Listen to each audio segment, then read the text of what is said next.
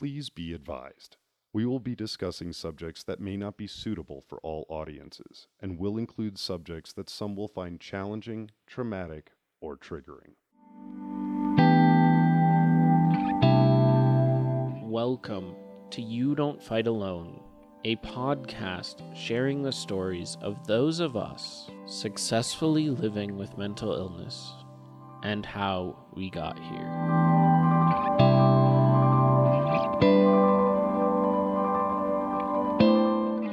I would not be able to specify one over the other. When I was with my partner, living together in 2004, I remember I had an open wound, and I would keep it open and unhealed for almost 3 months. And we were still sexually active. We still shared an apartment, and he never noticed, which is not really on him, because I know how to not make it a thing. So, but at the same time, the longer he didn't notice, I think exacerbated my feeling of him not noticing, and maybe pushed me to want to exacerbate the wound, because I was like, how do you not notice? Like, how do you not? And if I have active wounds, I'm also not completely present emotionally. But I continued our sexual relationship, so I feel that just was enough. I don't know. That was a real rough time. Another time was when I moved to Colorado. I started really getting into the pattern of burning and cutting regularly. And then I got into another relationship where there was a lot of inconsistency and my feelings would get hurt. And the one thing that I learned from my therapist, and that I understand now, is that there is an element of rage that I think women especially are kind of socialized not to engage. And if you do, you're really condemned for it. So there have been times where I'm just like I want that person, I want them to hurt as much as I want them to hurt as much as they've hurt me. Even if it was unintentional on their part, right? It's like, but it's rage. And yeah, you grow up feeling like, well, if you don't control your rage, then you're going to harm somebody else. So instead of you harming somebody else, it's just, it's more responsible to harm yourself, because then I can feel the emotion, I can act out on it, and then I can be responsible for the healing of it. And I also know that I'm okay. Like, I can handle my rage, even though nobody else in the world can handle my rage. I can, yeah. So I'm not going to kill you today, but yeah, I might act out on myself to help quell that urge. Yeah, it's a crazy place to go. And then people who know me, they're like, Essie's so friendly. She's so nice all the time. Like, yeah, I work really hard not to hurt other humans. And I don't mean physically hurt. I mean, I don't want to hurt other people. I don't want to hurt their feelings. I don't want to hurt their egos. I don't like that feeling. I don't like being responsible for it. I don't like the aftermath of it. I don't like when it happens, even sometimes inadvertently, and then I don't even have access to that, maybe helping resolve the problem, because maybe I've really upset somebody. And then it's hard to navigate. It's troubling. Life is hard. My name is Essie, and my diagnosis is dissociative disorder, but not confirmed. I had a therapist for 5 years, and due to my self-harming, he recognized that it was probably related to some type of dissociativeness, but I never I mean, I don't know if that counts as a clinical diagnosis or not.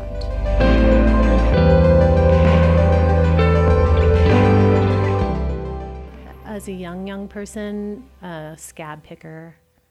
My mother used to pick at whiteheads on my arm, and I remember not wearing short sleeves for years of that young period of my life. And yeah, and I remember, I think it was 5th grade, I was so angry about it that I was like, I'll do it myself. I'll pick at my own imperfections. And I felt disfigured by it. And yeah, so it probably started really young and just morphed and evolved until I rediscovered maybe some of that. And I don't consider it disfiguring. I love my scars, and I even love my wounds. There have definitely been times where I'm overwhelmed by them, and I just want them to be healed, and I feel like I can't get there, especially once you start using fire. If you do branding, it takes forever to heal.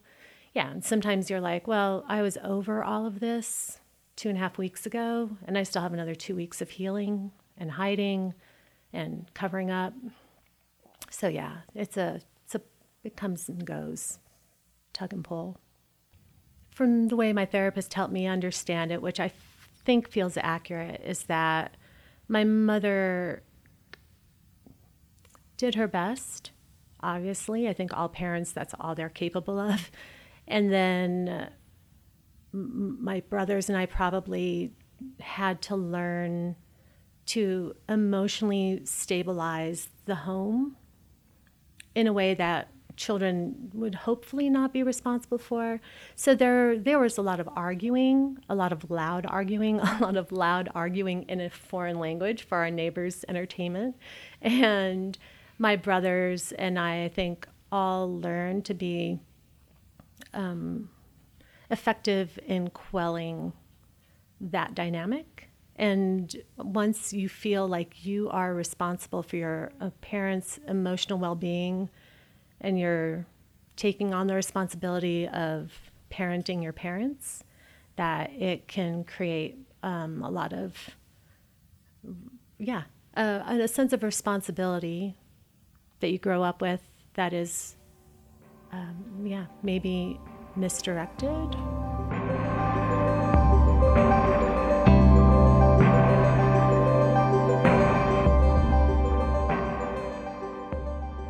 It was just my thing that I had that helped me manage my life. And I had a partner, and he moved in, and I could hide my self-harming from him pretty effectively, because after doing it for so many years, you just become really good at it.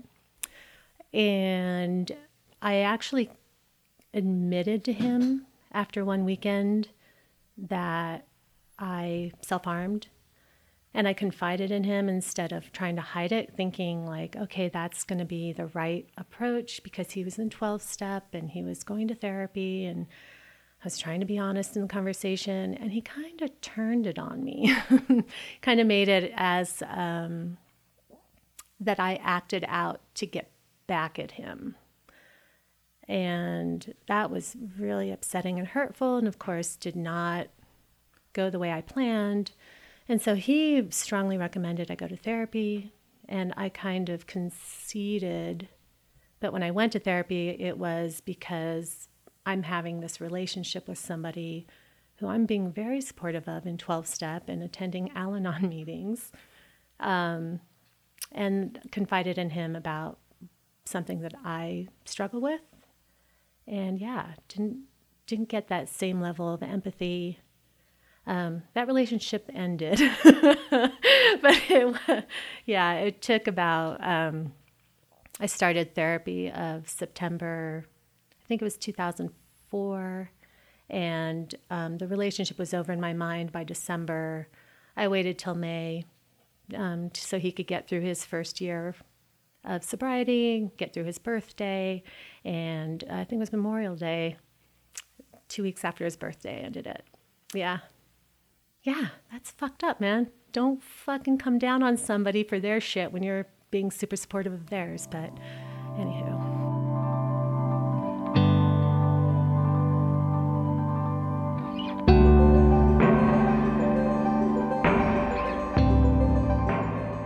Again, when I started going to therapy, that was when I was 34. And I had been self-harming since I was 19. And if anybody asked me about the scars or if anybody caught a wound, I would always just tell them it's not what it looks like, inferring that they meant I'm suicidal, and I wasn't. And I would sometimes want to correct people like, you think this would, I'll tell you how to kill yourself. This is not what it looks like. No, but I would tell them it's not what it looks like and it's none of their business and I'm fine. So I did that for years and years and years. And then again, I confided in my partner. That probably wasn't the first time I spoke openly about it, but that was what got me into therapy. And when I went into therapy, I told my doctor, I'm here because I'm struggling with my relationship and he's upset about this behavior I have. So he wanted to talk about the self-harming, and I thought, I don't know why. I mean, I'm the Rock of Gibraltar. Everybody comes to me with their problems. I don't have a problem. He unfolded that very carefully, but it took maybe a good 2.5 years, maybe even more, before I would show him my wrists, because that was something he would sometimes ask. And I would literally just like fall into a state of shock and discomfort and literally just remove myself mindfully from the room and try to sit out the remaining minutes quietly. So I felt like that was a breakthrough when I could show my doctor my scars. And then another element of that was when people would ask about my self-harming and or ask about the marks or not ask, and I'll just forthrightly bring up the conversation. If I meet new men, I'm very uncomfortable about it not being something they understand about me. So that's a big breakthrough anytime. I mean, it's interesting. I live with my parents now, and they see my arms, right? They don't ask not a word about it. They don't want to know. They're obviously scars. They see the tattoos. They don't speak disparagingly of them. They just accept them. But at the same time, my parents feel insecure if other people in their peer group see them. And so they're still they want me to be the daughter that they want. They have the daughter that they have, and they found some point in the middle that's comfortable for them to accept me in the context of what works for them. And I'm fine with that. I don't need to bulldoze them with my therapeutic experiences. I don't need them therapeutically. I'm happy that they're both living and healthy and that I can be here for them. So we found a comfortable balance.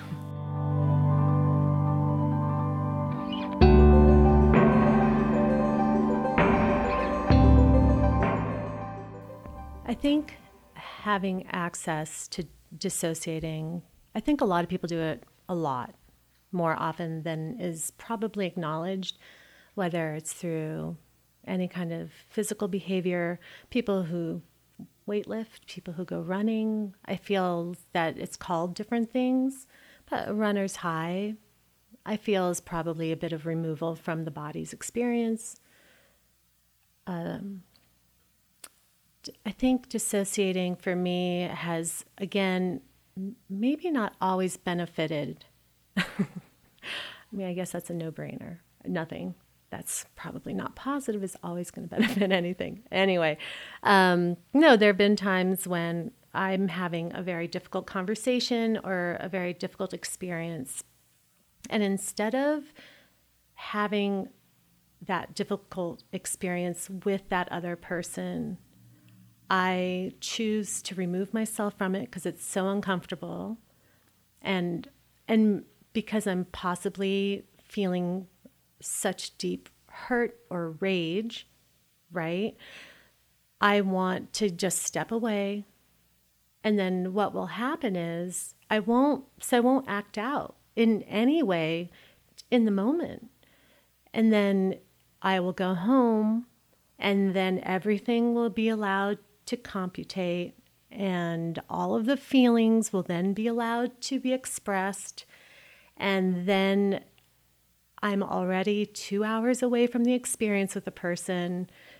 So I send some type of thoughtful email that's grammatically correct and well thought out, to not often a great result, or not the result I want. And I've definitely had that experience with people where they feel like they had their nose put in dog shit 2 days after they shat on the carpet. They're like, I don't even remember what all of this was about.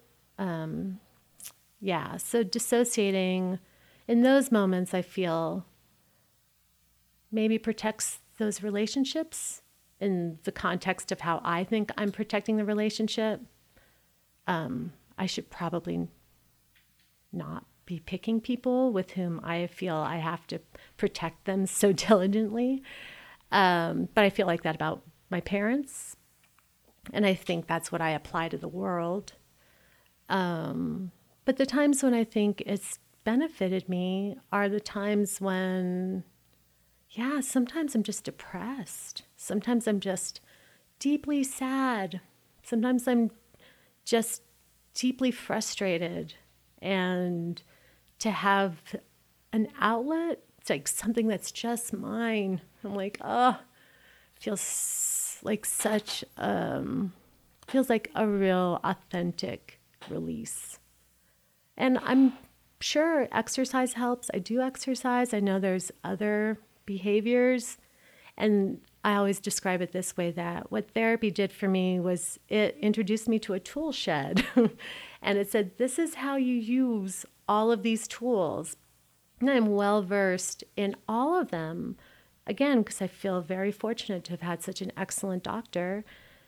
And there are times when I look at the tool shed and I have the key in my hand and I toss it over my shoulder and I'm like, fuck it. I don't want to fucking go to that tool shed. Not going. I'm doing it my way tonight. And sometimes that is perfectly acceptable for me. For me, it works, or it satisfies.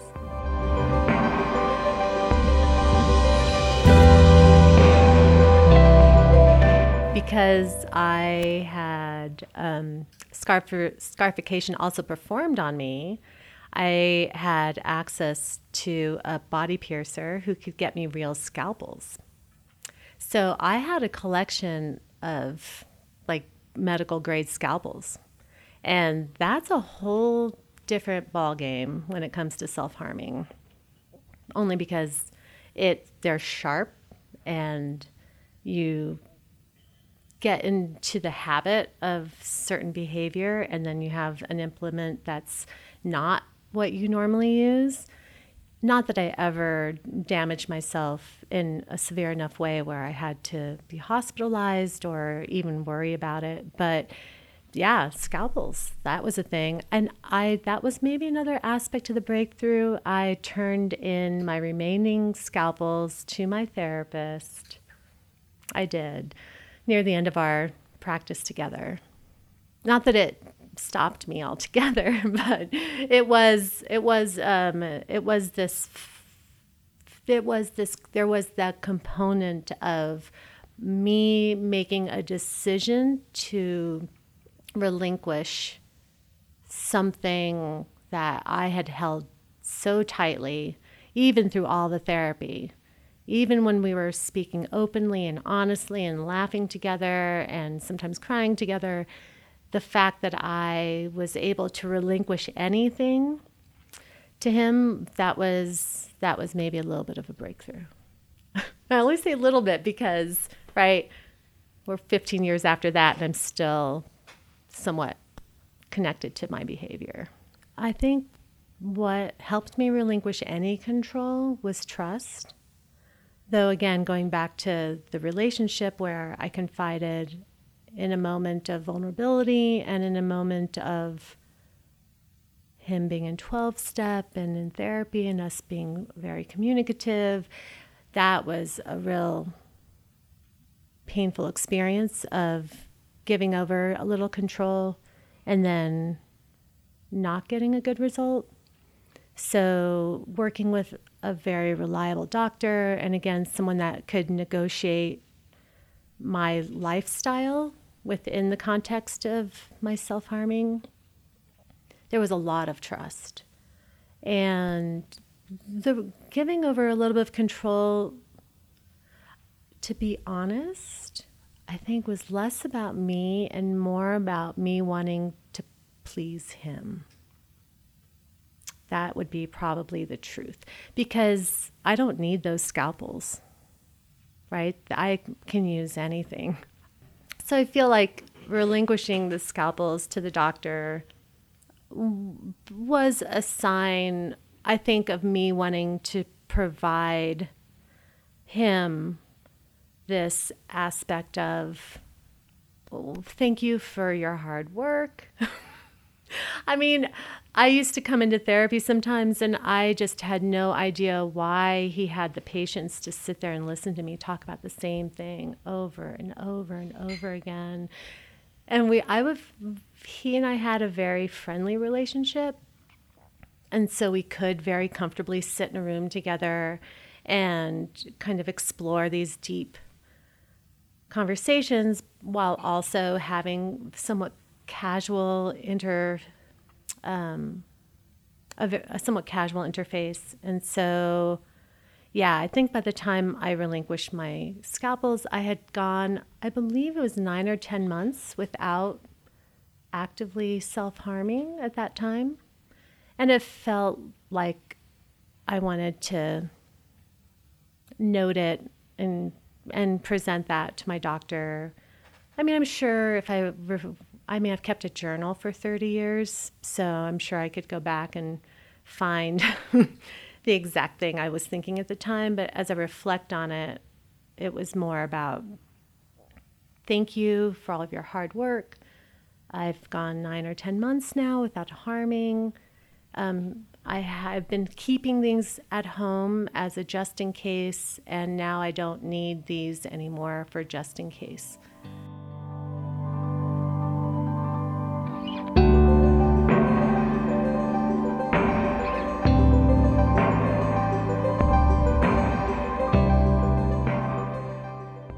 It's weird to try to measure your own growth, and especially when you're dealing with any kind of behavior or mental illness or whatever. The measure of growth sometimes is only relative to what you perceive or understand around you. So my particular doctor and I have a very specific context to what growth would be like for me, what improvement for me would be like, which would be very different than somebody else engaging the same behavior. Relative to the wider world around me, my peers still become upset if I share with them honestly that I'm still engaging the behavior. And I want to kind of say to them, by the time you know about it, the emotions, the feelings, that was yesteryear. Like, that was a lifetime ago. Even if it was 3 days ago, like, for me, those emotions are gone. That state of exacerbation is now gone. There's nothing you can do. So Yes, I feel I've had growth. I think all of us will continue to grow and gain wisdom and feel gratitude for another day and just keep going. But my growth relative to the world around me, I think still does not seem like I've grown because I tell people this that think I'm being cynical or a pessimist in the world, but I feel that every day is my last. And not that I have a projection of my death, but that I feel very lucky to be alive. I'm very grateful for it. So, yeah, even a bad day, I go to bed, I wake up the next morning, I'm happy for it. And even if I self-harm the night before, there have been many times where wake up, kind of stretch out in bed, and then realize like, oh, fuck, right, I did that last night. All right, well, now just keep moving on. Just immediate acceptance, no regrets, no shame. I have another day. And I get it. It's difficult sometimes for people who love you. So, right, if I came upon a friend and I saw an open wound that seemed self-inflicted on them, how am I going to feel? Of course, I'm going to feel that I want to comfort them and I want them to reach out to me in those moments and I want to be there for them, even knowing that that's not why they're not going there because I'm not a good friend. They're not going there because they don't have support systems. They're going there for the same reason I go there. And then there are times I respect that. I have a couple bartender friends. They just happen to be female, which I know self-harming is a lot more consistent in our gender. But they come, I know it's hit or miss, but they come to me and they've confided in me because they know I'm just going to sit there and say, I understand. I totally understand. And I'm never going to shame them for it. I'm never going to tell them I wish they didn't. I'm never going to make them have to go back in time to regret a behavior they can't go back in time and shift. No. So, yeah, I think maybe that's part of the gift. I mean, that's how I feel about coming here. Ideally, there would be healthier ways of doing it rather than breaking the skin. Sometimes breaking the skin. I remember seeing Dancing with Wolves and the scene of her mourning her husband's death in the field when Kevin Costner comes upon her, the white woman as a native. And she's just cutting her flesh to bleed. That's a mourning ritual. And I don't know, something about that felt really beautiful to me because I thought, why does there have to be this negative stigma? And I get it. I know there are people who suffer the behavior in a way that's different from my experience. And I never want to diminish that. I would never want to diminish their clinical experience with a doctor, with a professional experience. But for me, I felt like I was somewhere in the middle. There are definitely times when I still wish, like, oh, fuck. I don't want to feel this way, and I wish I didn't have to fucking deal with potentially healing out wounds in non-seasonal long-sleeve weather. Dude, it's a drag. I manage it, but yeah, it's less comfortable. So part of me feels that I am conscientious not to take too much responsibility for everybody's voice, because my experience is very uniquely my experience, and there might be somebody who is young. I was also, I think, a very mature young person, well before 19, and was also very obstinate and very, I would do my own thing despite most advice in general. As an example, my junior year of college, I was in Israel, in Jerusalem, year abroad program, Gulf War, the first Gulf War started. Saddam Hussein invaded Kuwait.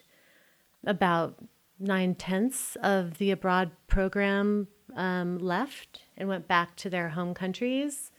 My parents begged me to come home, and I refused. Yeah, Saddam Hussein threatened to start bombing Jerusalem January 15th, and he did. And I remained. My parents were threatened by their family members. Like, you have to get her out,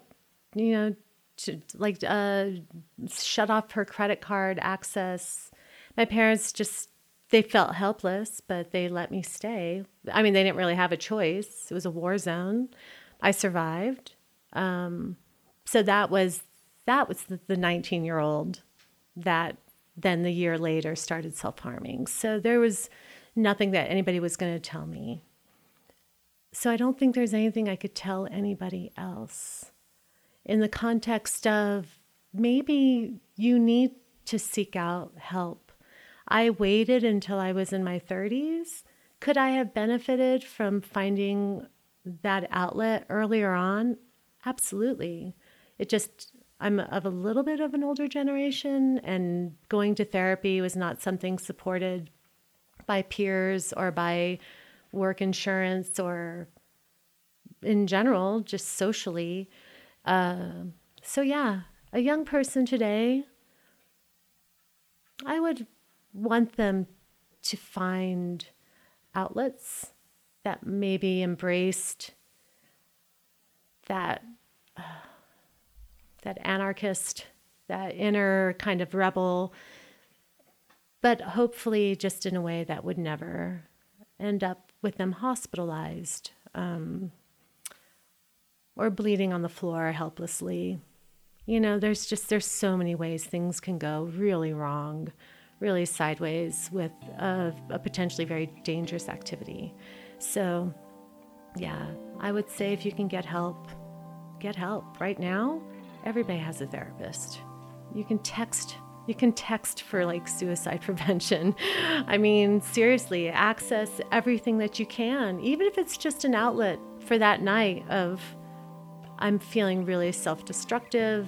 I can text a suicide hotline and they text you back, and maybe it even distracts you for an hour and a half, long enough to just get back to your video games or something else.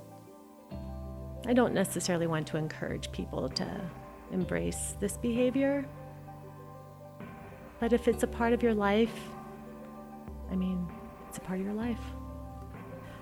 If I could talk to 19-year-old Essie, I would tell her, do whatever you're going to do. I would never change anything. None of it. The growth that comes from experiencing life is amazing. I would not be who I am today if it wasn't for 19-year-old Essie. So, yeah, do it, girl. It's a rough road. I'm not saying it's the right way. I'm not saying it's the best way, but it's the way you chose. So, yeah, let's do it again.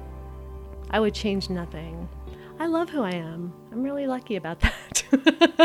Honestly, I turned 40 and I thought, wow, my father was 40 when I was born.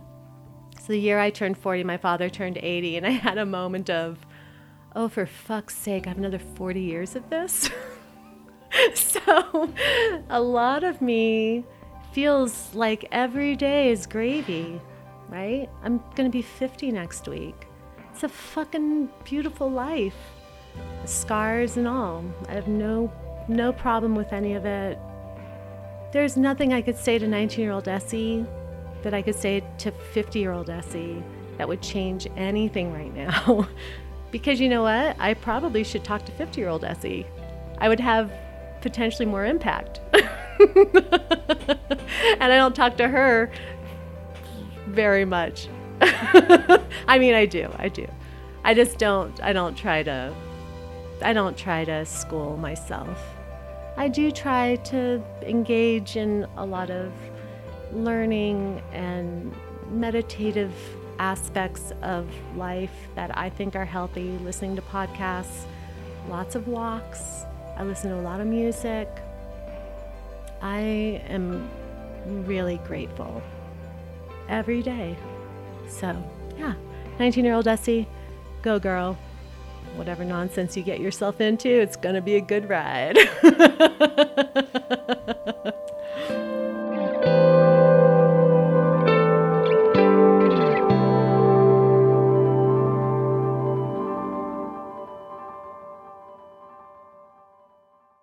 For more information, please visit youdon'tfightalone.org. The You Don't Fight Alone podcast is a production of You Don't Fight Alone Incorporated, produced and engineered by James Fisher and Keaton Lycum. The information presented by You Don't Fight Alone is not intended as medical advice. If you have mental health questions, please talk to a mental health professional.